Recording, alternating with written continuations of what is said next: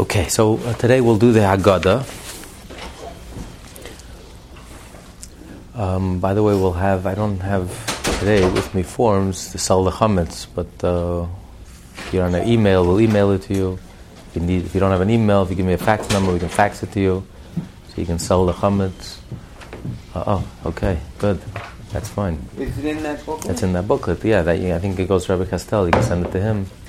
And that's fine. You can take in that booklet, Pesach booklet. Cut it out of the book and give it to you. No, it's there. That's one is made out to. It says his name. Oh. So you follow the instructions. You fax it over, whoever. And also we're going to be having the Zdarim both nights. The Seder's both nights. We'll also be having Shvi Shel Pesach. We'll be having a dinner Friday night, the last days of Pesach. And of course Mashiach's meal, with a very special guest singer who's going to join us in Mashiach's meal. Avram Fried? Avram Fried. Oh, he's the best. Hopefully Mashiach himself. Yeah, but special guest. I thought you had inside special guest could have been. Hopefully, that would be nice. All of Brooklyn had a shake when he sang at your daughter's wedding. I mean, it was just, I was trying to explain to my parents, it was just incredibly special. Oh, sure. Boy, okay. You're connected, wow. But that's my claim to fame. Did I ever tell you the story that happened to KJ? It's a very funny story. I'm speaking to the Chazan, the cantor of KJ, Meyer Davis. So he tells me, I gained so much out of davening for the Rosh Hashanah Yom Kippur. You become so inspired. And he says, it's a shame that someone like Avram Fried doesn't daven for the doesn't daven in Shul, Rosh Hashanah Yom Kippur. I said, by the way, it's my brother-in-law. So he starts going on. What a great fan of his, a big fan of his. He's around. As he's speaking, the president of KJ walks over. And Eisenstadt, Sandy Eisenstadt, the former president, and he says, by the way, a new book just came out. It's Towards a Meaningful Life. I think it was written by Rabbi Simon Jacobson. I think that's my brother-in-law. You should see the look on the cantor's face. He thought I was one of those crazies. That's my brother. Who is this guy? It was very funny. That's where the expression name dropper came from. That's my claim to fame, my brother-in-law. Okay, so let's do a little Haggadah. Well, they must say the same thing about you, brother, when I get some place. Okay, so with by way of introduction to the whole Seder, we say, before we begin with the questions, because the Seder night, everything is by way of question and answer, which is really the best way to learn. It's one thing if someone gives a sermon, right? But we had the Shabbos, we had Stump the Rabbis. Stump the Rabbi is a lot of fun, because when people come with their questions, everyone is glued, everyone is fascinated. So okay, so how is the speaker going to answer the question? It's you have your attention. If the students have a question, and the answer answers the question satisfactorily, then you're really learning. The problem with education today is the students are getting the best information the world has to offer. The best information. Cream of the crop. But the students have no questions. The student's not interested. You can have the best information served to you on a silver platter, but if you don't have a hunger, if you don't have a need to know, when you have a question, something is bothering you, please answer me, I can't sleep. And then when you get the answer, you swallow it up, you're thirsty, you digest it, you take it in. But if you have all the best information in the world, but you're asleep, there's no thirst. That's what the Torah is compared to water. Water only tastes good if you're thirsty. If you're thirsty, and the thirstier you are, there's nothing as precious as water.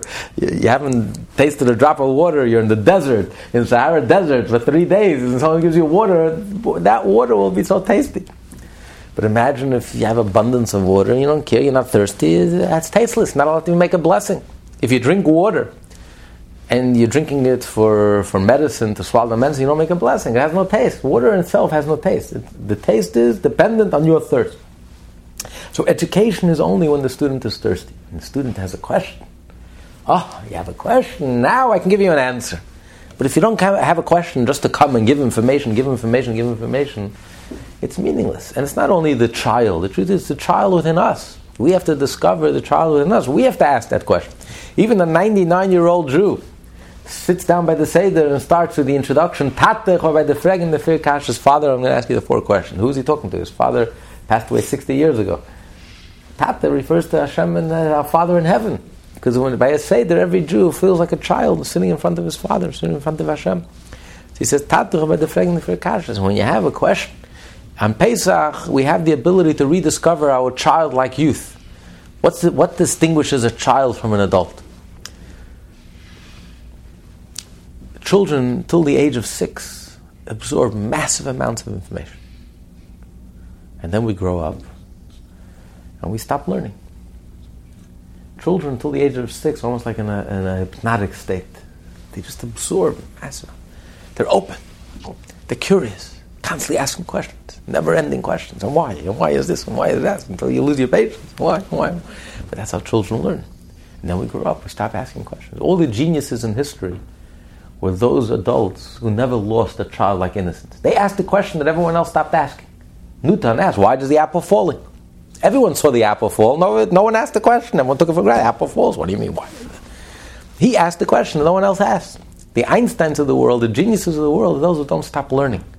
Who don't stop being curious. Who don't stop asking the questions. That don't lose that childlike innocence. And that's what Pesach, we're trying to recapture. That childlike innocence and purity. That youthfulness, that zest, that zeal, that hunger for knowledge, to learn, to grow. Because that's the beginning of all spirituality. So we begin the Seder with the questions. And the whole Seder has to be in a way of question and response. A response to a question, because that's the only real education. But before we begin the Seder, we start with an introductory paragraph, which is the introduction to the entire Seder. Hey lach ma'anya, this is the bread of poverty that our parents ate in the land of Egypt. Whoever likes, please come join us. This year we're in Israel, next year we're going to be in the land of Israel, this year we're servants, next year we're free. So there are many questions that are asked. It's very nice you're inviting guests after you come home from the synagogue and you lock your doors for good measure and you close your windows and you're sitting at the table. Anyone who's hungry, please come join me. Really? Why don't you make the announcement in the synagogue? There, no, not a word, not a breath, not even a hint. When you come home, anyone wants to join me? What are we saying? And this year we're in this land, next year we're in the land of Israel, this year we're servants. Why is this the introduction to the entire Seder?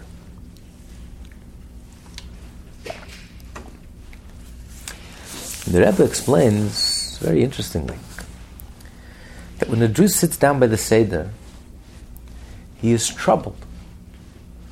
Something very troublesome about the whole Seder. Something that disturbs the joy of the Seder. Here you're meant to feel free, and it's if you're experiencing the freedom and redemption, and you're very troubled. You're troubled. So what's the big deal? What are we celebrating? If Hashem took us out of Egypt, took us out of exile, why are we still in exile? If Hashem took us out of exile, why is there still poverty? When the Jews left Egypt, every single Jew was loaded with camels and with donkeys, with gold and silver and wealth. And here, how could there be a Jew in need? Jew in poverty, who's impoverished. And then we have 4 questions, and we have 4 sons. One of the sons is a wicked one. How could there be a wicked Jew? If God took us out of Egypt, and Hashem is eternal, everything God touches is eternal, how can God's redemption fall so short, be so not a complete redemption? How is it that we reverted back into exile? And it's such a disturbing question that when a Jew sits down to the Seder, before we even begin, how can I start the Seder? What am I pretending? I'm celebrating and I'm free. And how could there still be exile? How could there be poverty? How could there be spiritual poverty? Immaturity, poverty, spiritual poverty, superficiality. If God took the Jews, redeemed the Jews out of Egypt, whatever God does should be eternal. So how is it? And if it's not a complete redemption, so what's the great celebration? Why we celebrate? And this is not just a theoretical, philosophical, abstract question. It disturbs your joy. It takes away your joy. Now, to answer this question,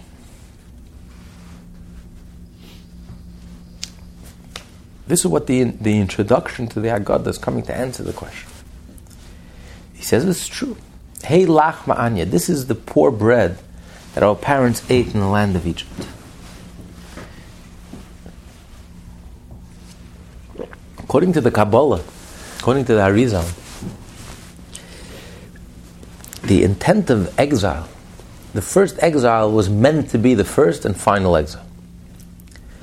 When God created the world, first God created the world of chaos, then there was a crash, a breakdown, and the holy sparks of the world of chaos, like having precious wine in a glass jug and canter, and then the glass breaks and shatters, and all the precious wine falls to the dirt. So, because of the break of the world of chaos, all the holy sparks, these powerful sparks, fell into the earth, into the dirt, into the material, physical world. That's why we have such powerful urges towards materialism, such powerful desires for materialistic consumption and pleasures, because at the root, at the source, they come from a very high place. They come from the chaotic energy, the chaos, the world of chaos, which was a very powerfully divine, intense energy. But because the vessels were shattered, the vessels couldn't handle it, there was a breakdown, and therefore the energy shattered, and the mission of a Jew in this world is to elevate all of these sparks. How many sparks are there? There are 288 sparks. It says in the beginning of the Torah, in Genesis, that Hashem created the world, and the Spirit of God hovered over the water. Well, the Torah has many layers of meaning, there's code, and a deeper meaning. Merachefes literally means hovers, but merachefes is made up of two words. Reish, Pei, Ches, Mes. 288 sparks died. Death, because there was a shattering, and 288 sparks fell into this world. The Jews were in Egypt. They were meant, by being in Egypt, by being in Egypt for 210 years, by being in servitude for 116 years, by being in vicious and bitter servitude for 86, the last 86 years, they elevated, how many sparks did they elevate? 202 sparks. Because the Torah says, the multitude, the mixture, the multitude went up with the Jewish people and left with them from Egypt. Rav has a numerical value of 202. So they took 202 sparks with them, leaving us with a remainder 86 sparks, which is the numerical value of Elokim, which is numerical value of Hateva, which is nature. Because God is covered up, nature aggressively covers up in the divine, and our mission in life is to uncover.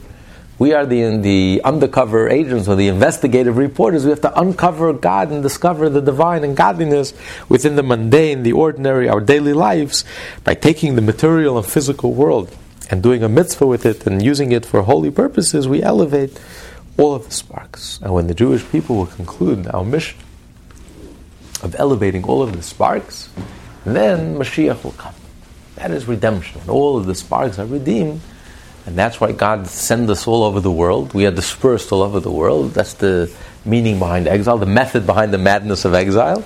So God dispersed us throughout all the world because we have to elevate the sparks. And the moment the Jews elevated all of the sparks of a certain country, that's why the Jewish people left that country.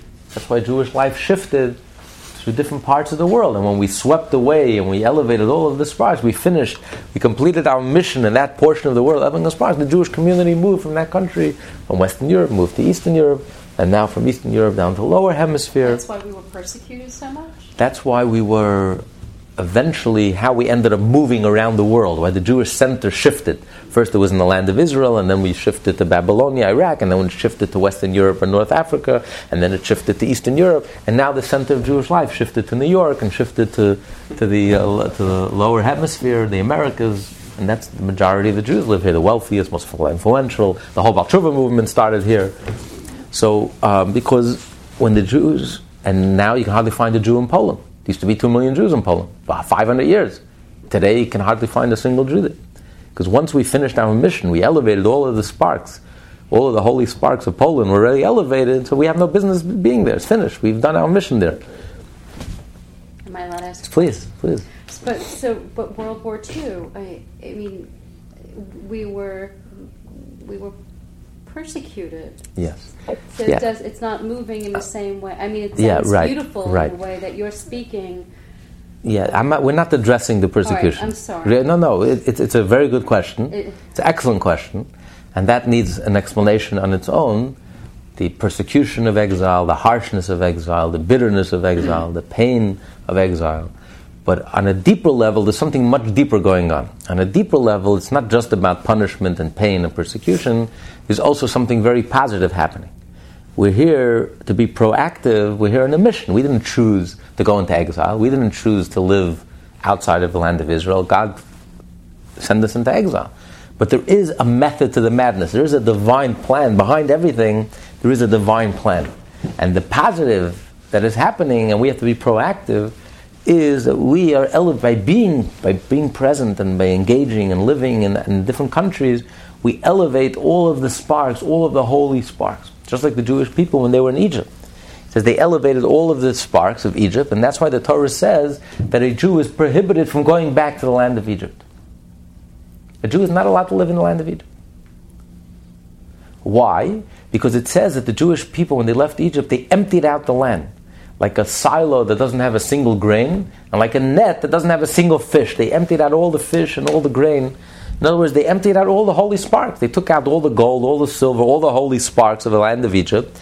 And since a Jew, the only reason a Jew is allowed to be outside the land of Israel is because he has a mission to fulfill, he has holy sparks to elevate. The Torah says once the Jew has already elevated all the holy sparks, it's one of the prohibitions that you're not allowed to go back to the land of Egypt.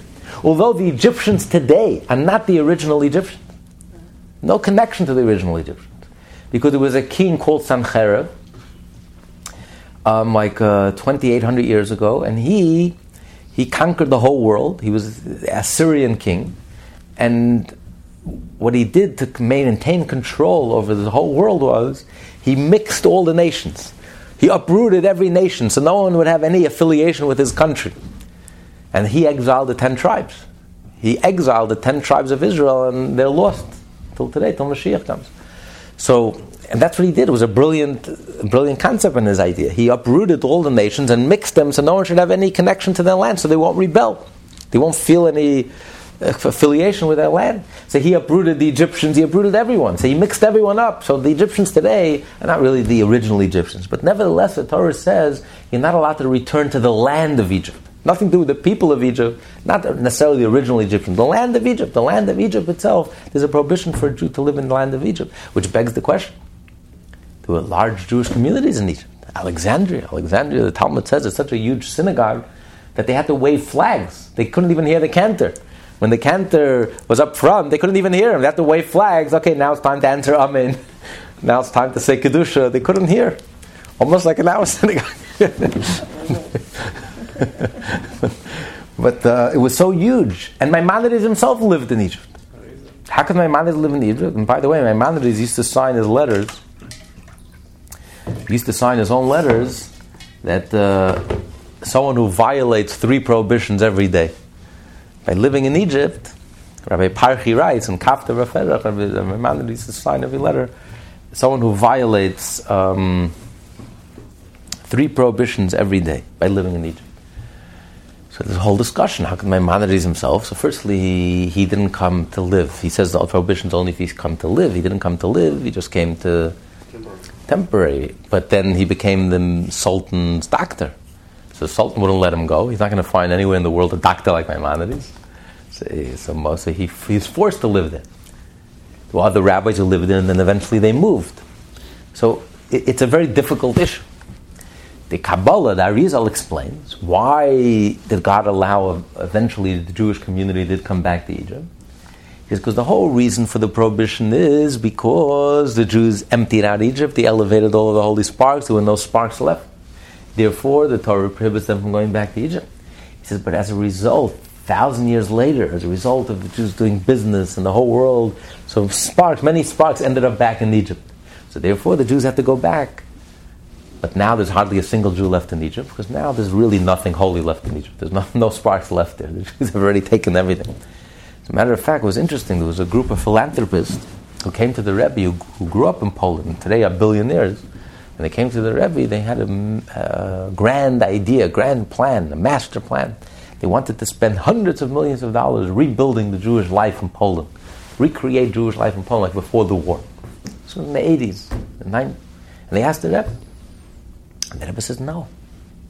The Jews finished their mission in Poland. Finished, that's it. No going back. Encourage them either to move to France or to America, or even better yet, to move to Israel, because soon Mashiach is coming and we're all going to live in Israel. The Jews finished his mission. There's a method to the madness. However it came about, that's a separate discussion. That it came about in such a painful way and because of persecution, and therefore we were forced to run and flee from place to place. I'm just saying the bigger point. But that deserves a discussion in its own. But on a deeper level, there's something much deeper going on. It's not just negative; it's also something positive, that we are elevating the sparks, and therefore we move from place to place. But the initial intention, God's plan A, was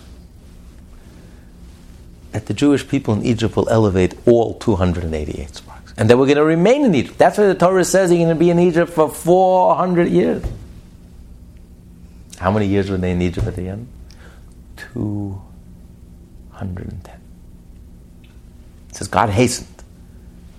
God hastened it because he counted the 400 from when Isaac was born.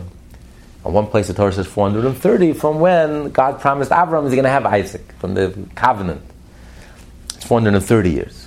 And when Isaac was born, it was 400 years. But actually, when Yaakov came down to Egypt with his sons, when the Jewish family, entire Jewish family, descended into Egypt, and that's what Yaakov hints.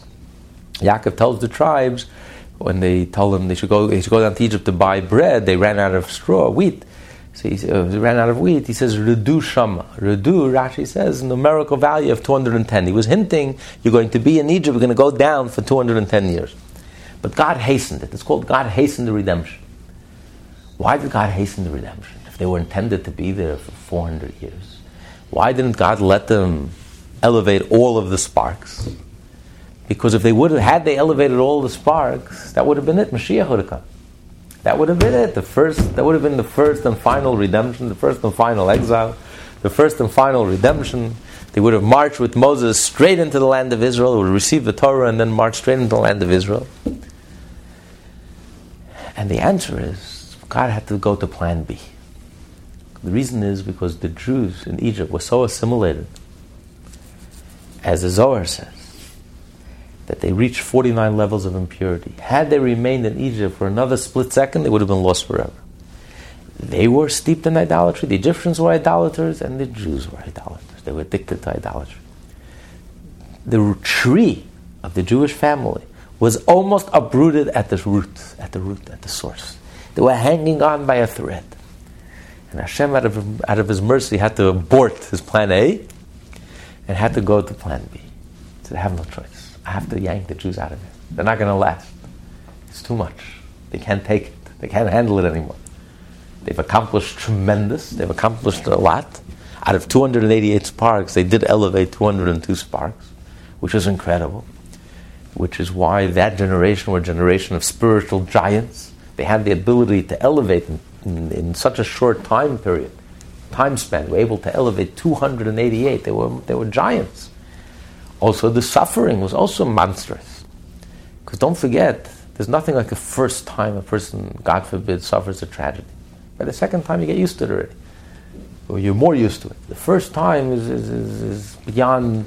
The Jewish people were proud people. They were the children of Abraham, Isaac, Jacob, world-renowned figures, spiritual giants, leaders acknowledged by the whole world, wealthy billionaires at some point in their lives. Each of them, Abraham, Yitzchak, and Yaakov, were billionaires. Nothing was left. We didn't inherit any of that. So here they were a proud family of leaders, world-renowned leaders, spiritual giants, mystics, political leaders, powerful leaders, wealthy leaders, and all of a sudden they're treated like a concentration camp. The Holocaust. Not for 4 years. 116 years. 86 years. The entire Jewish family. Not like during the Holocaust, half of the Jewish people were safe. In America, in England, Israel. The entire Jewish family, a proud family, a family of princes, Joseph's brothers, Joseph, the king of the world, Jacob, who was recognized and honored by the entire Egypt. And here, slaves, servants, making straw, making bricks, building pyramids. It was a very big blow, humiliation, denigration. And this went on for so long, so you can imagine the pain. Talk about pain and suffering. It was a tremendous pain and suffering. But as a result, they managed to elevate 202 of the 288 sparks. But they couldn't wait to finish the job. So Hashem had to yank them out of Egypt, which explains why why the exile, the redemption was not a complete redemption. It was a complete redemption at the time, but it was not a total, complete redemption. It explains why we still went back into exile. We reverted back into exile. It explains why we have poverty. It explains why we have a wicked son, a wicked child. And that's what we say. Hey, lach ma'anya, this is the bread of affliction. It's the same bread of affliction. We're still dealing with the same. We still have to elevate the sparks. We're still in exile. We still haven't completed our mission. Which explains why we say in the very first segment after the question, the beginning of the answer, the beginning of the response, we say we were servants to Paro in Egypt, and then God took us out with a strong and mighty hand. And if God would not have taken us out of Egypt, we and our children, our grandchildren would still be serving Paro in Egypt. Really? We and our children, thousands of years later, would still be serving our parents in Egypt? Why? It's not like exile is a normal state. That's normal. A Jew should be in exile. Why is that a natural thing? Oh, of course, if God wouldn't take us out forever and ever, our children, our grandchildren, forever and ever, we would be slaves in Egypt. It's so unnatural. Why should a Jew be a slave? God said he'll be a slave for 400 years, but thousands of years later, if God didn't take us out then, we would still be serving Paro and our children, our grandchildren. What he means to say is, because if God in His mercy did not yank us out of Egypt, we would remain in Egypt until we finish the job. Obviously, we still didn't finish the job, so Mashiach isn't here yet, the redemption hasn't happened yet. So we and our children, we would still be in Egypt. But Hashem, in His infinite mercy, fast-forwarded the whole process and took us out of Egypt early, prematurely in a certain sense, early. We weren't ready. We weren't worthy, we weren't ready, but He took us out anyway, out of His great, great mercy for us. And He saved the whole project, He salvaged the whole project, because had He not taken us out, that would have been the end of it all. The Jewish people would have been lost and assimilated forever. As it is, only 4/5 of the Jewish people left, 1/5 of the Jewish people left Egypt. 4/5 of the Jews died out in Egypt. They were so assimilated. They were more Egyptian than the Egyptian. They would rather be slaves in Egypt than be a proud and free people, and independent, and leave Egypt. That's how the inner darkness they suffered. So as it is, with all the miracles and they still would rather be part of Egyptian culture rather than belong to those people, those Jews, so you can imagine the darkness of Egypt, how dark it was, spiritually dark it was. So if Hashem in His infinite mercy would not yank us out, we would all have been lost forever. That would have been the end of the Jewish problem. So that's what we say. That's why He explains why we still have poverty. And that's why we're still in exile. And that's why we still have a son, a rasha, a wicked one, a rebel, a self-hating Jew. Because the redemption was incomplete. Nevertheless, so why we celebrate? What's the great joy? What's the great simcha?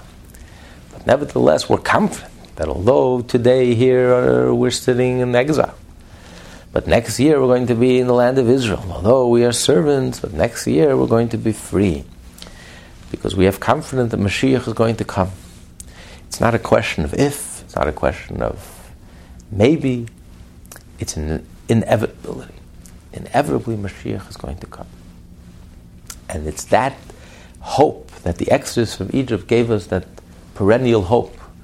You'll ask, doctors will tell you that Jewish patients are the most optimistic patients in the world. It's so deeply ingrained in the Jewish psyche. The exodus from Egypt ingrained in us that change is not only possible, but change for the better is inevitable. The entire theme of the entire Torah is the belief in change. That change for the better is possible and change for the better is inevitable, and that we are the agents of change. We don't sit passively, but we are active participants. We can facilitate, we can hasten, we can fast forward that change. And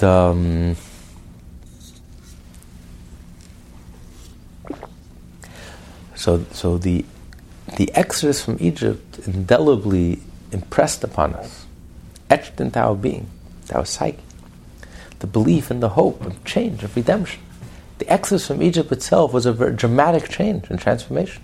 In one split second, when Hashem took them out of Egypt, in one split second, they moved from the 49 levels of depth of impurity at the edge of the 50th level of impurity, and in one split second, God took him out of Egypt to the exact opposite, to holiness. And 49 days later, 50 days later, they stood at Sinai with a rendezvous with Hashem, face to face with the essence of God, reaching the 50th level of holiness.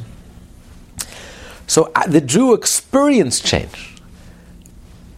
They experienced in their own personal lives the dramatic transformation. Here they were slaves, a single slave couldn't leave Egypt. In one split second, they marched out in broad daylight. No one could stop them.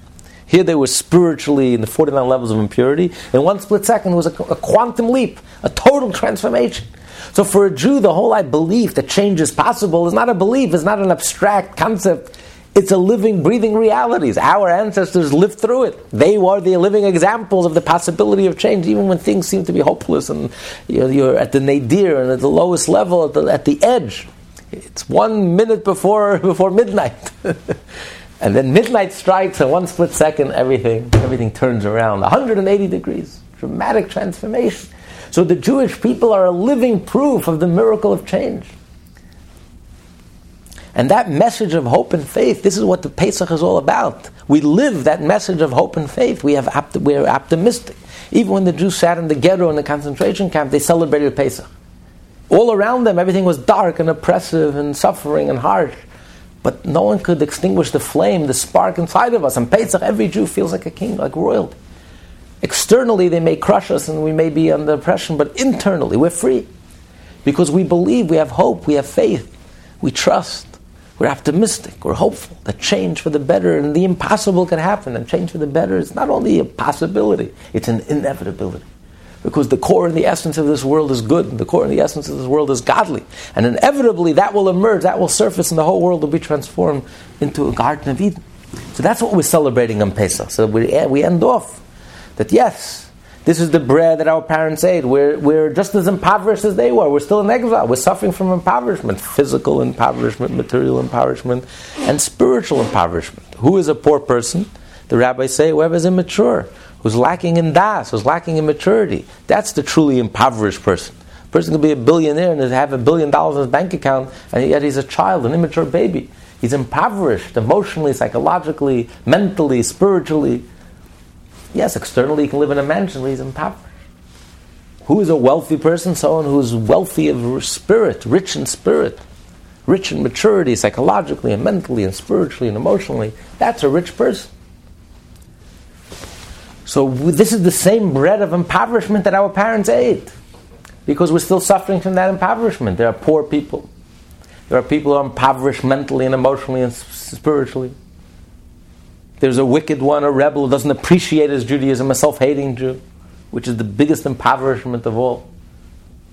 You're a billionaire and you are embarrassed by your own self. You can't live with your own self. You're not at peace with your own essence, with your own nature. You're alienated from your own nature. Is there a deeper exile than that? When was the last time you met a self-hating Irishman, a self-hating Italian? It's a uniquely Jewish phenomenon, a self-hating Jew. How impoverished is that? Is there a deeper exile? A person who's alienated from himself, estranged from his own self, his own soul, his own core, his own essence, his own brothers and sisters, his own people, his own land, his own history, his own destiny, his own God, his own Torah. There's no greater impoverishment. And we have 4 sons, but there's a 5th son. The fifth son, at least the 4 sons are sitting at the table. There's a 5th son who's not even sitting at the Seder table. Russia is at least rebelling. He's fighting, he's rebelling, he's arguing, but he's there, he's present, he's there. It's part of the picture. There's a fifth son who's not even present. Because it's a process. The first generation that came from Eastern Europe, from the shtetl, the grandfather came, was a man in his 50s and his 60s, with a long white beard. Came to America, he didn't give up his Judaism. 50, 60-year-old, you don't change your lifestyle. There were thousands of Arishals all over America. That was the first generation of immigrants that came. They were in shul, and their children were playing baseball outside on Shabbos. Went to public schools, no Jewish schools, hardly any Jewish schools, gave them public education. And they were proud of their children. Look, they're becoming Americanized, speak without an accent.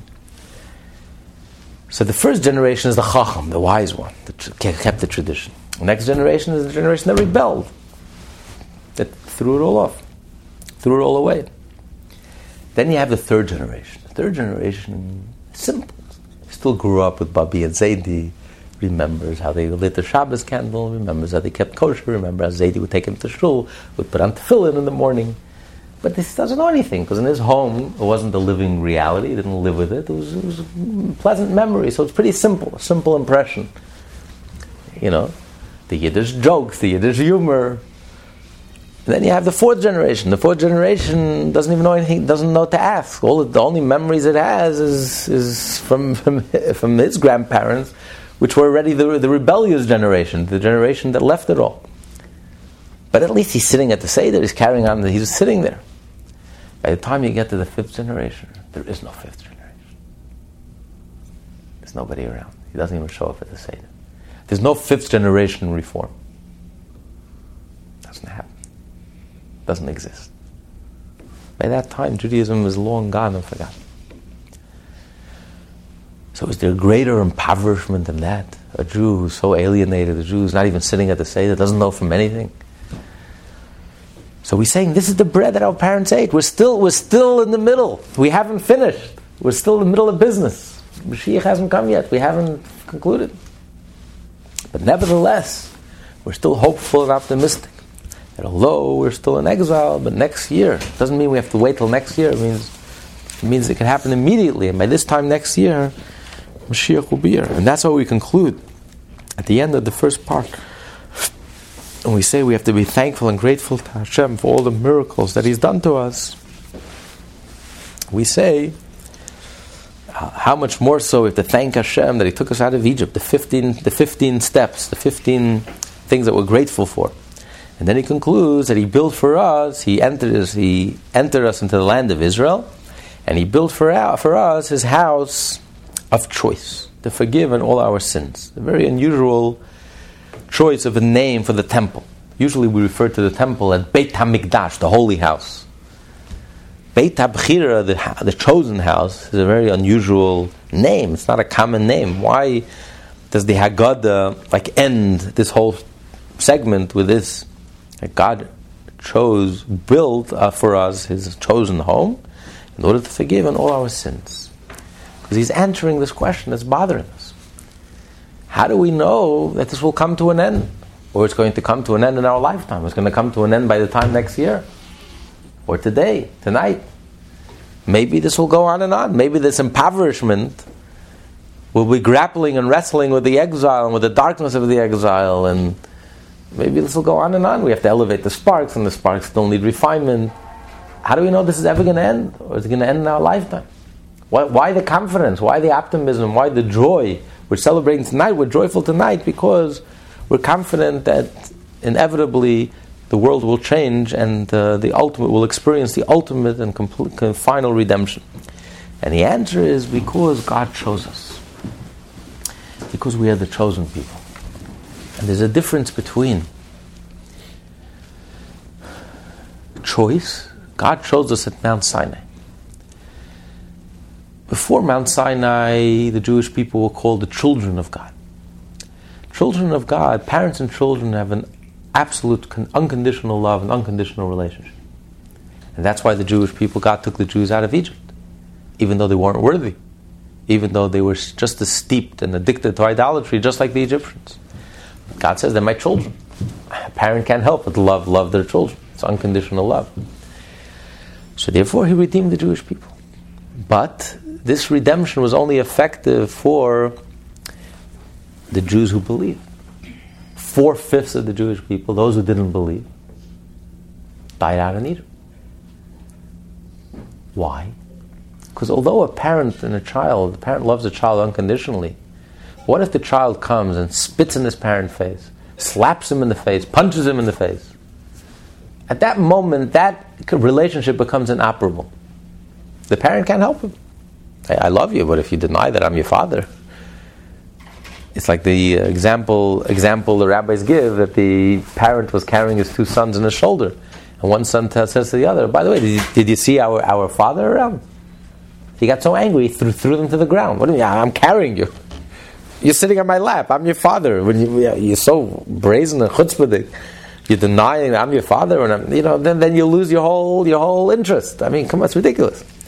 You're denying that I'm your father. You're slapping me in the face. You're spitting me in the face, and then I can't help you. Even if I want to, I can't help you. Yes, I love you unconditionally, but if you deny that relationship, there's nothing I can do for you. So therefore, God redeemed the Jewish people as a whole. But individuals, those who did not have faith, they were lost in Egypt. But this was before Mount Sinai. At Mount Sinai, something unique happens. God chose us. We were born as a people. There's a difference between choice. Choice is something very personal. When you choose, it's not just nature. The parent-child relationship is nature. It's natural. It's an unconditional connection. Choice, you can choose something, you can choose to go against your nature. What makes choice special? Because you chose it. That's what makes it special. It has nothing to do with the object that's chosen. It's you invested in that choice. It's special because you chose it. You invested in it. And that's why it becomes special. So it's personal. And that's why choice touches a person in a very deep place. So at Mount Sinai, God chose us. Our relationship to God was elevated. It's not just that we're the children of God. We're the children of Abraham, Isaac, and Jacob. We're born with a holy soul. We're born with a Jewish soul. We have that absolute relationship and absolute connection. That's good. But at Mount Sinai, we reached a much higher level. God chose us. He invested himself in each and every one of us. The 10 Commandments, God spoke in the singular, not in the plural. He's not addressing the Jewish community as a whole. He's addressing every individual, you and I, every one of us, individually. With thunder and lightning, he's speaking to every one of us. Sarah, Rivka, Rachel, Leah, Chava, Mendel, Yankel, Shmerel, Beryl, you, I'm talking to you. You, I am your God, I am choosing you, you are my chosen. Since God invested himself, he personally chose us.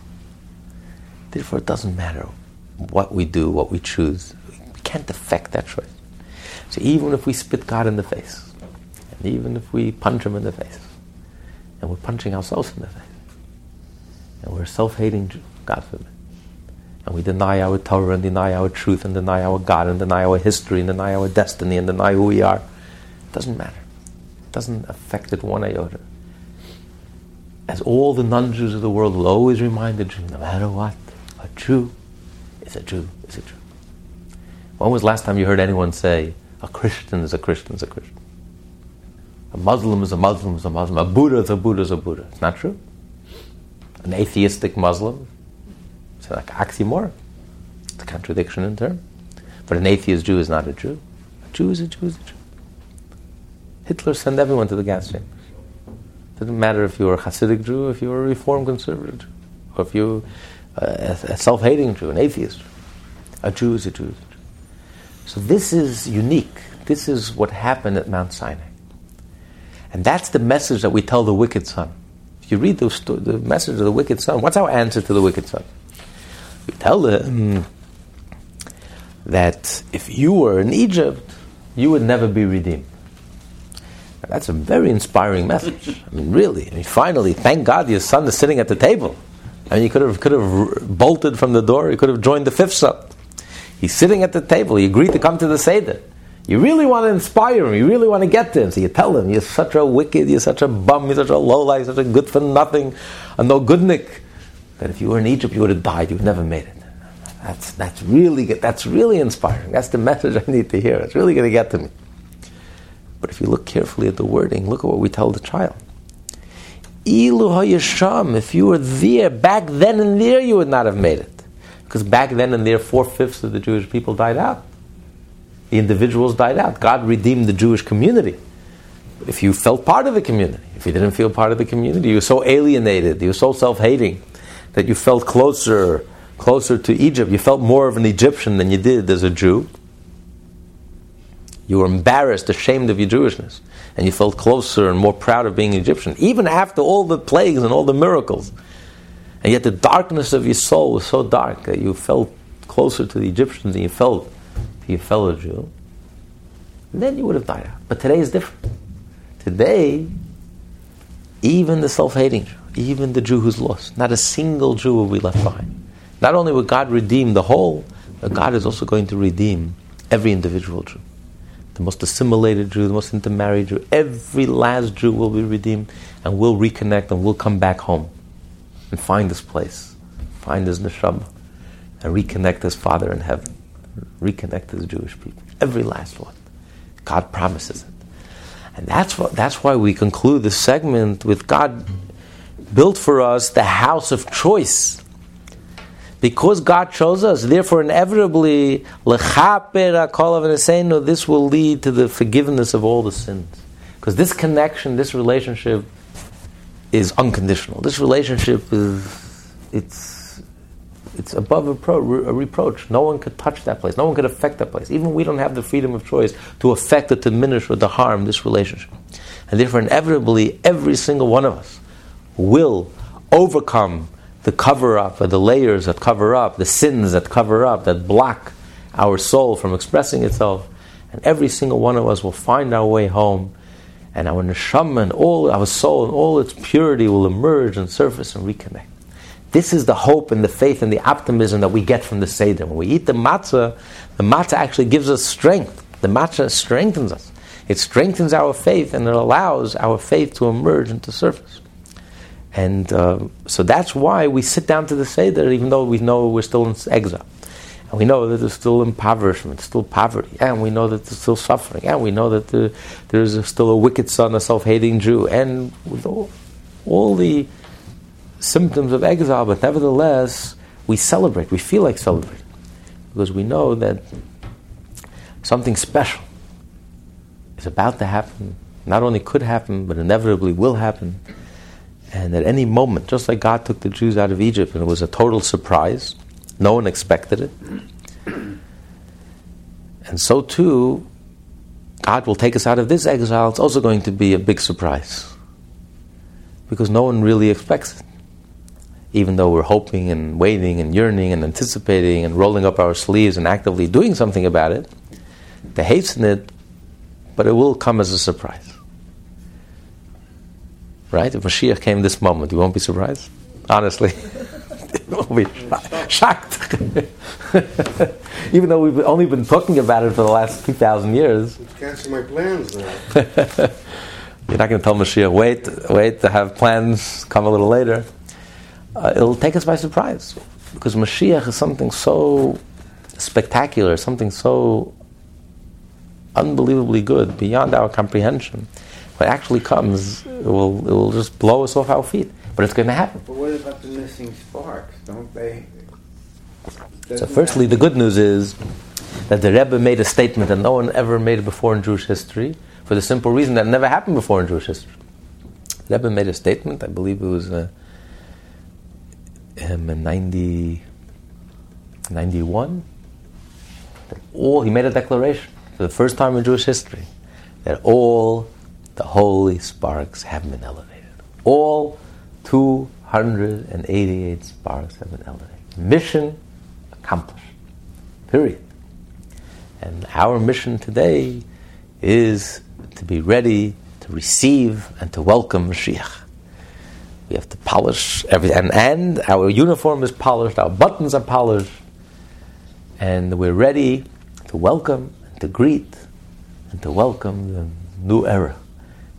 We have to stand erect and ready to welcome the blessings and welcome the new era that we're about to make a transition into. The first generation, he always would tell us that we are a unique generation. There's never been a generation like our generation. We are a transitional generation. We are the last generation of exile, and we will be the first generation of redemption. We are the last generation of the old order, and we are the first generation, we will be the first generation of the new order. A totally transformed world. A world that it's hard for us to even conceive. You know, it's almost funny, laughable. People talk about peak oil, or the world is running out of resources.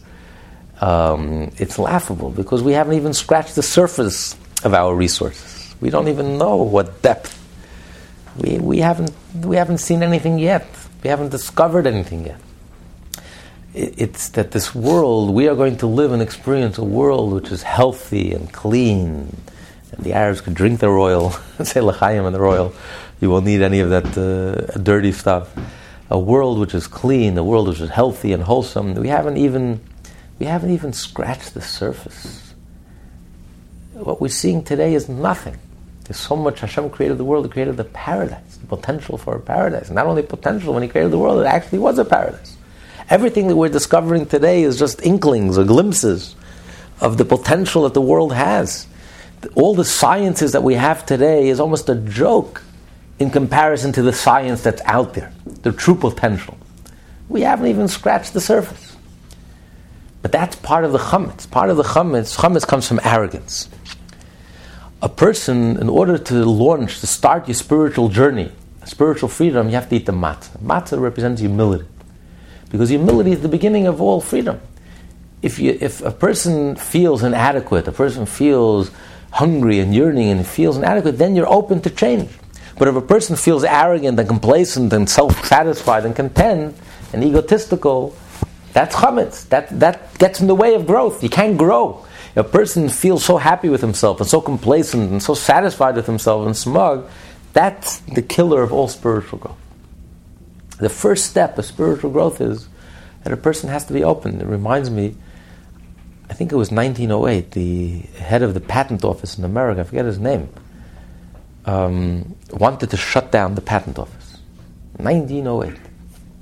Because he said the immortal words, quote, he says, everything that could be invented has already been invented. This was 1908. And you know, he has his reincarnation in every generation. You have fools today. He also wrote a book recently that everything, all the great ideas, all the great theories, everything that could be discovered has already been discovered. Whatever we're doing now is just mopping up. In the 90s, it was a big book that came out. There must be a reincarnation of that person. What fools! Everything that could be discovered. We haven't even scratched the surface. We're just beginning to decode the DNA. We are stuck in technology that's so ancient, that's so limited. Potentially technology could be so advanced. We haven't even scratched the surface. And the only thing that's stopping us is greed and arrogance and complacency. But the potential that God put into this world is infinite.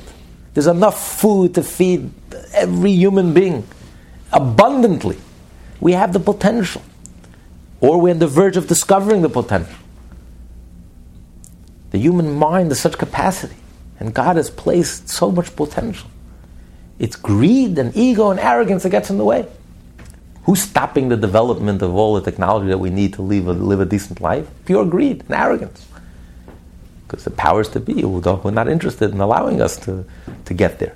But the potential, so all this fear-mongering, that we better stop having children, we better have population control because the world can't feed, the world is becoming overburdened. We haven't even scratched the surface. So the hope and the trust and the faith, we know that we are on the verge. Our generation, we are the transitional generation. We are going to witness a world that's so spectacular.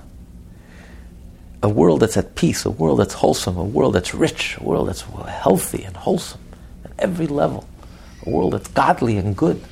6 billion people are all going to live moral, ethical, and spiritual lives. It's going to be a wonderful world. We are on the verge and the threshold of that one. This is what the Seder tells us. Even though we sit down and there's poverty and there's impoverishment and spiritual impoverishment and psychological impoverishment, but we have full faith and full hope and confidence. And if that's true in every generation, how much more so today, when the Rebbe already testified, and the Rebbe has the authority to make such a statement. Only the Rebbe can make such a statement, that we've already elevated all 288 sparks. No one else said it before. You know why? Because it never happened before. By 1991 it happened. All of the sparks were elevated, and our mission is done. Mission accomplished. All bases are loaded. We're in the 9th inning. All bases are loaded, and now we're just waiting for the home run, which you and I can hit. Any Jew anywhere in the world, by doing one last mitzvah, they could be the one that has the merit to hit the last home run and bring us all home to Jerusalem and bring us all home to the land of Israel. And that's why we're sitting in Yiddish, sitting on Spilkes. You're sitting at the edge of your seat. Could you imagine the 9th inning, a real good game, juicy game, all the bases are loaded. You're sitting at the edge of your seat, the Mashiach coming, you can't wait, you hope, anticipate, because it's any moment. Imagine you're reading the most exciting novel, thriller you ever read in your life. And you come to the last chapter. And this chapter is going to bring the whole book together. Suddenly you're going to discover everything will be answered in this chapter. You'll be sitting at the edge of the seat. You're going to forget about everything. No distraction. You're going to be focused. You're going to devour that chapter. That's the time that we live in today. We are at the last moment of exile. Before the first moment of redemption.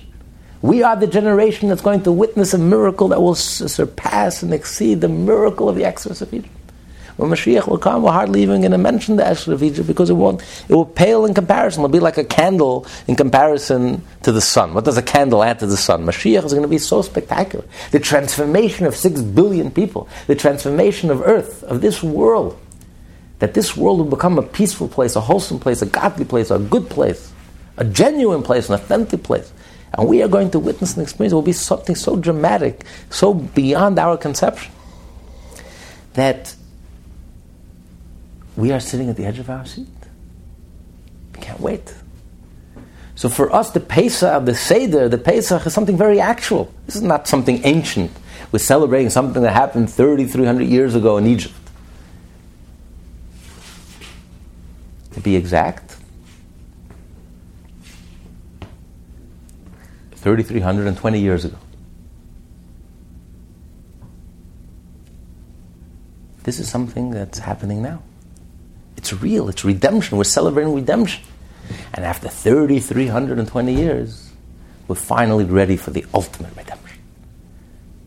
We've already went through redemption, exile, redemption, exile, redemption, exile. Yes, although that redemption affected us permanently etched into our psyche, that hope, that faith, that optimism, that belief in the possibility of change, and more so in the inevitability of change, and that we are the agents of that change. We participate in facilitating that change by participating in the Seder, by doing the mitzvot, and celebrating our Jewishness, and celebrating our connection, and renewing our connection with Hashem, and the rebirth of our people, and our rebirth each and every day, each and every Pesach. We celebrate our birthday. We're celebrating our birthday. It's a birthday party. So we facilitate it, but how much more so? In today's day and age, the Seder is so immediate, so meaningful, so actual, such an actual reality. Because anyone who opens his eyes could feel and realize that we're living, you know the story they tell, these 2 cowboys are once traveling. And they see this Indian lying on his stomach with his ears pressed to the ground. So one cowboy stops the other. He says, "This is amazing. You have to see this." You know, the Indians have this unbelievable ability. They listen in the ground and they're able to hear what's happening miles away. And at that moment, the Indian raises his head. There's a covered wagon, 2 miles. 2 horses, 1 black, 1 brown, a father and a mother and a son, and they're carrying luggage. This is amazing. Turns to his friend. Did you hear this? Just by listening to the ground, he can already tell you it's 2 miles, a covered wagon. He can tell you how many horses, the color of the horses, how many people on the wagon, and what they're carrying. And then the Indian lifts up his head. Ran over me a half hour ago.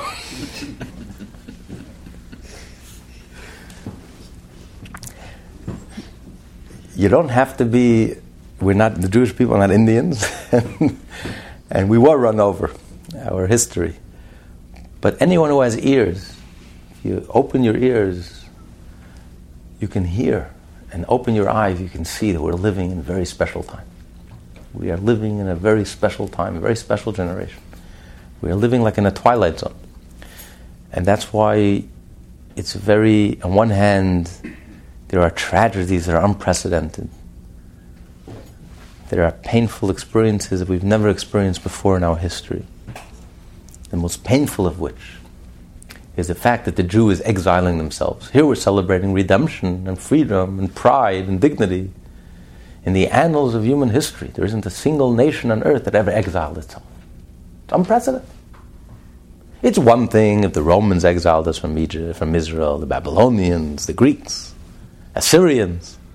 But for a Jew to exile himself out of his own country and to discuss giving up his holiest city, his capital, I mean, it's such an exile. It's such a spiritual exile. So spiritually oppressive. It's the 50th gate of impurity. There's never been such a darkness. It's a twilight zone. But at the other hand, we also experience brilliant flashes of light that we've never seen before. Illuminations, holiness, goodness, kindness, things that we've never seen before. Unprecedented. The largest educational project in Jewish history. Look at what the Rebbe did. The Rebbe's birthday is coming up next week. The largest educational project in Jewish history. 4,000 Chabad houses. Every Jew feels welcome, can come and learn at their own pace, at their own level, and can grow in the Yiddishkeit and feel at home without being judged, accepted without labels. I mean, such brilliant flashes of light, of love, of selflessness, of kindness, of goodness. It's just amazing. It's unprecedented. Because we're living at the threshold. We are the transitional generation. We are at the twilight right before the coming of Shabbos. We are the last chapter of that novel, that fascinating thriller. We had all the bases are loaded. We're any moment. So it's a very confusing. There's a lot of darkness. On the other hand, there's so much Mashiach-dika light. Things which are just like the Jews before they left Egypt. At the last moment, what was the last plague before the last final plague? The plague of darkness. The plague of darkness was so thick, the darkness was so thick you can cut it with a knife. And yet the Torah says at the same time, for the Jewish people, it was brilliantly illuminated. Simultaneously, here you have such thick darkness, and at the same time you had such brilliant flashes of light, which was messianic, which was miraculous. Simultaneously. And the Medrash says it was like X-ray vision, they were able to see everything. So how do you have simultaneously such darkness, such decadence, corruption, degeneration that the world has never seen before? And at the same time, you have such flashes of brilliance, of holiness, of goodness, at the same time, side by side. So it's a twilight zone. It's a very confusing time. But don't be fooled. Realize that we're living in a very, very special time. And it's the last holdout of the old order. This is it. It's the last hurrah. It's all over, and they know it's all over. And that's why they're coming with the last gasp. The last gasp. You know, before the wrestler, it's a wrestling match, in good and evil. Before the wrestler collapses, the loser collapses, they rally the last hurrah. They rally all their strength. You know, unfortunately, many people, before they passed away, a few days before, the family thinks they're getting better, they look so good. There's like a healthy spurt. And that's, unfortunately, many times, it's the last hurrah before, because they feel that this is it. So they rally the deepest strength that they have, the last ounce of strength that they have, the last ounce of energy. And then it's all over. So evil knows that the curtain is about to go down. And evil, it's all over. The game is over. If this is what evil has come down to, blowing yourself up, this is scraping the bottom of the barrel. There's no ideology, there's no future, there's no vision, there's no thought. It's pure, vicious evil, absolute evil, irredeemable evil. If this is what evil has come to, that we've reached a point, communism has collapsed, fascism has collapsed. What has evil come to today? Blowing up men, women, and children in buses, This is what evil has come down to. This is where we're at. It's the end. It's over. It's scraping at the bottom of the barrel. Don't be depressed or dejected. Realize what times we're living in. It's all over. It's finished. So it's the last hurrah. So the old order is showing its last strength, its last ounce of strength. Don't be intimidated. Yes. And they're expressing their last ounce of strength in Israel. We see it all playing out in Israel. The biggest corruption, the biggest disappointment. In the holiest land, in Israel. But don't be dejected and don't be disappointed. It's the last hurrah. They're showing the true colors. They're exposing and revealing themselves. And it's all over. It's finished. In a moment, goodness will triumph. And the curtain will come down on evil. And goodness will triumph. Gloriously triumph. And the Jewish dawn, the sun is about to break out. So we enter into this Pesach with excitement. This is very real. This is very actual. We're not just reading a story that happened in the past. This is a process that's been ongoing since then. 320 years we've been leaving Egypt. Every day we've been leaving Egypt. We've been coming closer to the ultimate goal. Don't forget the original theme, the original goal. The ultimate goal was to redeem the whole world. To make this world once again into a Garden of Eden that Hashem says, I feel at home here. It's Hashem's delight, pleasure. And we are at the threshold of fulfilling that purpose, which is the purpose of the whole of creation. We're in the last chapter. The ninth inning, all the bases are loaded. Any moment we're going to hit that home run. So we enter Pesach with excitement. This is so real. This is so actual. This is so immediate. It's so personal, so relevant. And we are living through these times. Rabbi Akiva didn't live through it. The Baal Shem Tov didn't live through it. And we, of all generations, the midgets, spiritual midgets of all generations, we are going to be the ones who are going to live through and be the first generation of redemption. And that's the story in the Haggadah. The Haggadah tells us that Rabbi Elazar ben Azariah said, he says, I am like 70 years old. Why did he say I'm like 70 years old? Because the truth was he was only 18 years old. And they appointed him as president of the Jewish Supreme Court. But he told his wife, I'm only 18 years old. I have a black beard, a small black beard. Would I have a black beard? Yeah, the president of the esteemed Jewish Supreme Court has to have a white beard. He says a miracle happened. He woke up the next morning, his beard turned white. The question is, his objection wasn't because he had a black beard. He could have gone and dyed his beard white. His objection was, I'm only 18. I'm inexperienced. I don't have the wisdom and the maturity. You know, the wisdom has to be. It's like you have to pickle the wisdom. It's maturity. Someone who lived for 70 years. There's a maturity. There's a settling.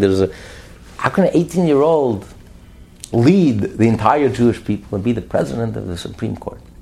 So what did it help that his beard turned white? And the answer is no. The beard turned white revealed that he had the wisdom of a 70-year-old. He was 18 years old, and his passport, he was 18 years old. But Jewish years are not measured by a passport. In your passport, you could be 90 years old. But psychologically, emotionally, and spiritually, you're a little baby. You never grew up. You're still a 5-year-old. You never grew up emotionally, psychologically. He was 18 years old. Rabbi Elazar ben Azariah was 18 years old, and yet he had the wisdom and the maturity of a 70-year-old. Why?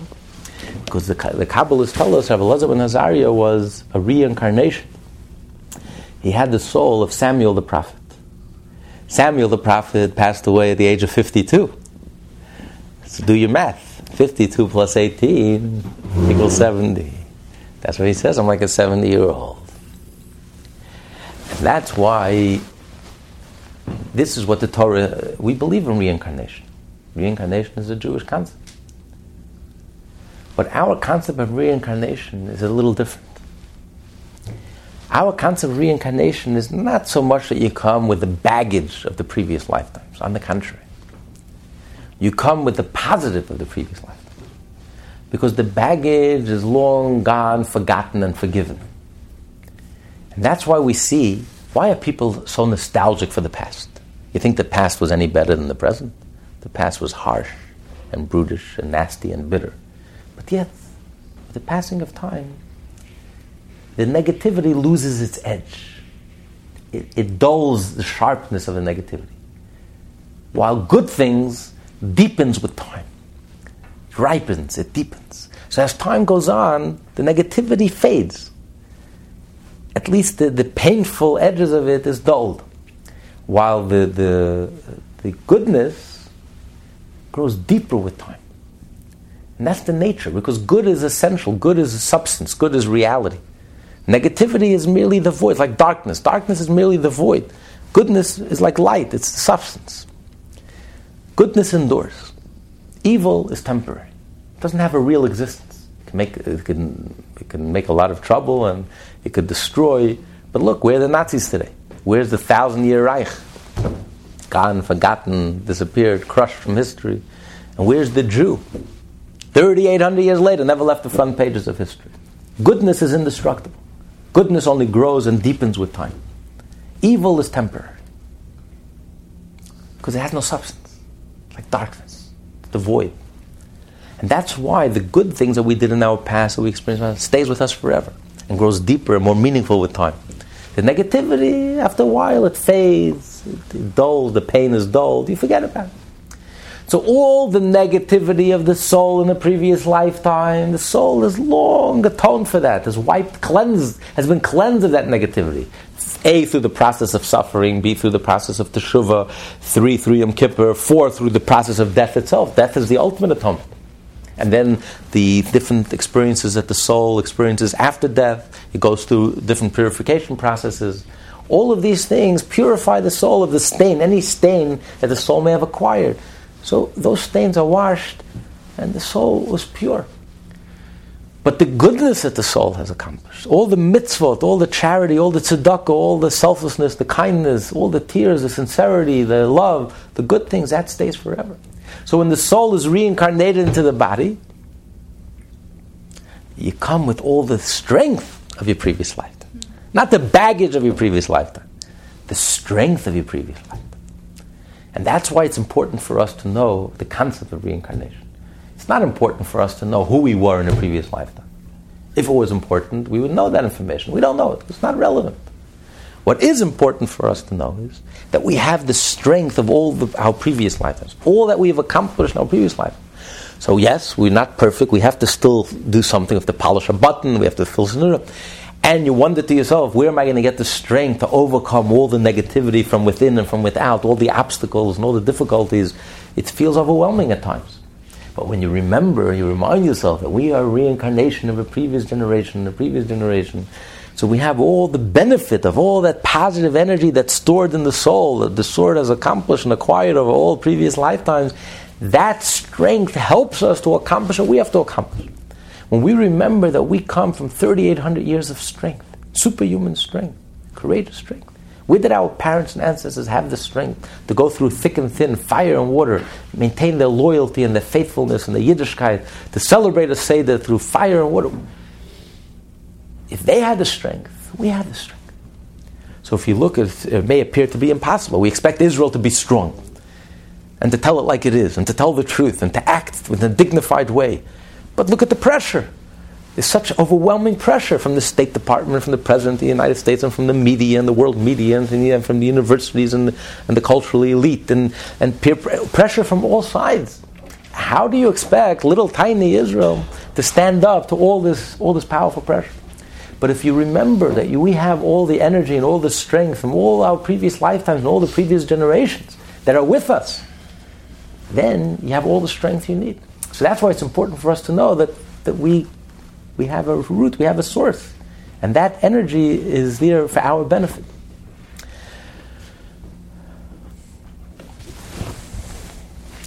Okay, we just have a few minutes. Maybe we'll open for questions. Anyone has any questions on the Seder or on the Agada, or... It's a time for questions. 4 questions. At least 4 questions. Yes, Bonnie, you have a good question. This was just such an excellent. You were terrific. It was very. I just so much I don't know. I have too many questions. I can't. Start one. Those are usually the best questions. Wow. We actually had, if you go online, lessonsintanya.com, we had something that we did on Pesach, which we discussed the whole different, the idea of matzah, the difference in matzah and chametz, the whole idea of Pesach, and I think it's online, right? You can You can listen to it online under the special Related discussions. related discussions. Right. If you go in the menu, lessonsintanya.com, there's related discussions. So you could.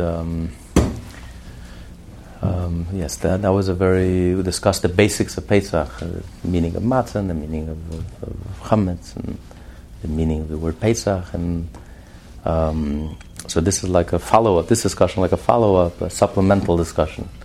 We talked about other themes, so you can listen 24/6 and enjoy.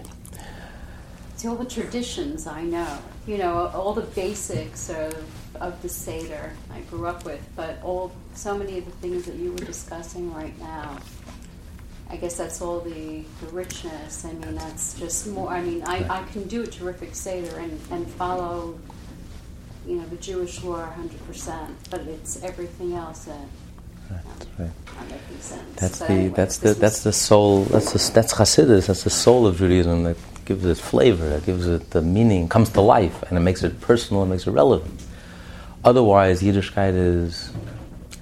Otherwise, how can you sit at a Seder and honestly relate to an event that happened 3,300 years ago? We're not in Egypt. We don't have frogs crawling around. Our water didn't turn into blood. Unless you have a very healthy imagination, it's hard to really relate to the whole. It's so abstract. Ancestors were in Egypt and they were suffering. It's a nice story, but that really you should come to life. It says they spend all night, the rabbis spend all night discussing it till dawn. But it's when you study Hasidus and it makes it personal, relevant, then it comes to life on a very personal level. So the Seder becomes very meaningful, and then you can understand how they spend all night trying to relive the Seder and trying to relate to it and to connect with it and experience an exodus from Egypt. Because when we sit at the Seder, something very real happens that night. Whatever happened the original Seder, 3,320 years ago, that revelation, that intense revelation of God at midnight, that caused the world has never been the same, that caused the transformation, that crushed Egypt and simultaneously redeemed the Jew and gave birth to the Jewish people, and that whole thing happens each and every Pesach night. We feel it. Something special is happening inside of us. The fact we're sitting at a beautiful table and beautiful food is just an expression, a symptom of what's really going on inside. We have the ability to really achieve a breakthrough. We have the ability, the divine ability to really open ourselves and achieve a breakthrough and leapfrog and leap over boundaries. And really, it's a very powerful, powerful night, and it's very meaningful and relevant. And the matzah helps us. All of these things really help us accomplish and achieve it. So it's much more than just a ritual, a nice custom, a nice memory. It's a very real thing and a very powerful thing. And I should have brought my father. He does a great Seder, but he would love this. That's the point I want to make. For someone that didn't hear what you spoke about tonight, that they don't. I should say we don't make that connection that to the Jews that left Egypt the way you explained it here. I've sat through at my age many Seders, and it's still a story. It's not. We're not connected in a way that you gave it over tonight. We're not. I will be now at the next Seder, God willing. I'll be able to remember what you were speaking about here. But the average person sitting in a Seder, they're listening to a story. There's not a connection the way Hasidus does it. I feel that after just this one evening, I feel that I will experience my Seder, which Passover has always been my favorite holiday, very differently. Because I'm but that's my point. What about the people that really did a terrific job? What about the people It was just awesome. And hopefully you'll pass it on to all the members of your Seder. I will try. I'm just sorry my father. You'll pass it on to all the members of your Seder. That's why the studying of Hasidut is not a luxury. It's Hasidut is what makes Judaism come alive. Otherwise. Anyway, have a wonderful, sweet Pesach. Don't forget, we're going to have both nights Seder here. If you want to join us, let us know. Mitzvah Yerushalayim. And also, I don't have the chametz forms. If you're on an email, if not, Make sure we can get you you can sell your chametz. You can do it through us, or you can take that booklet. Please take a guide on your way out. It has all the instructions of Pesach, very interesting information. And also, the 7th day of Pesach, Friday night, we'll be having a Suda here. And Achron Shal Pesach, Mashiach's meal, we'll be having special guest, Avram Fried, so it'll really be a very special Yom Tov. If you're firstborn, the men, if you're firstborn, you have to fast next Thursday. But if not, we'll make a siyum. We'll conclude a track day, so you won't have to. And this year, in general, is different than any other year because Pesach comes out on Shabbos, first Saturday night, Erev Pesach Shabbos. So we check the chametz. Your house has to be clean already by the Thursday night before. We burn the chametz Friday morning. Shabbos, we wake up very early. There won't be any sermon Shabbos. We'll daven at 7:30. We have very quick davening. You make sure you eat your last piece of challah. Everything in your house will already be Pesach. You'll just have one challah and eat it very carefully and make sure there's not even a crumb left. And everyone is going to be relaxed for this year's Seder. You have no choice. You have a long Shabbos. You can't do anything on Shabbos. Your davening is over at 9 o'clock. So you have a whole Shabbos to rest. You can't start the Seder before 8:30. So everyone will come to the Seder relaxed, full of energy. And it'll be a very special experience this year. So have a wonderful Pesach. We're not going to meet next Tuesday, not the following Tuesday. 3 Tuesdays from today. Have a kosher nafreilach and zis and Pesach.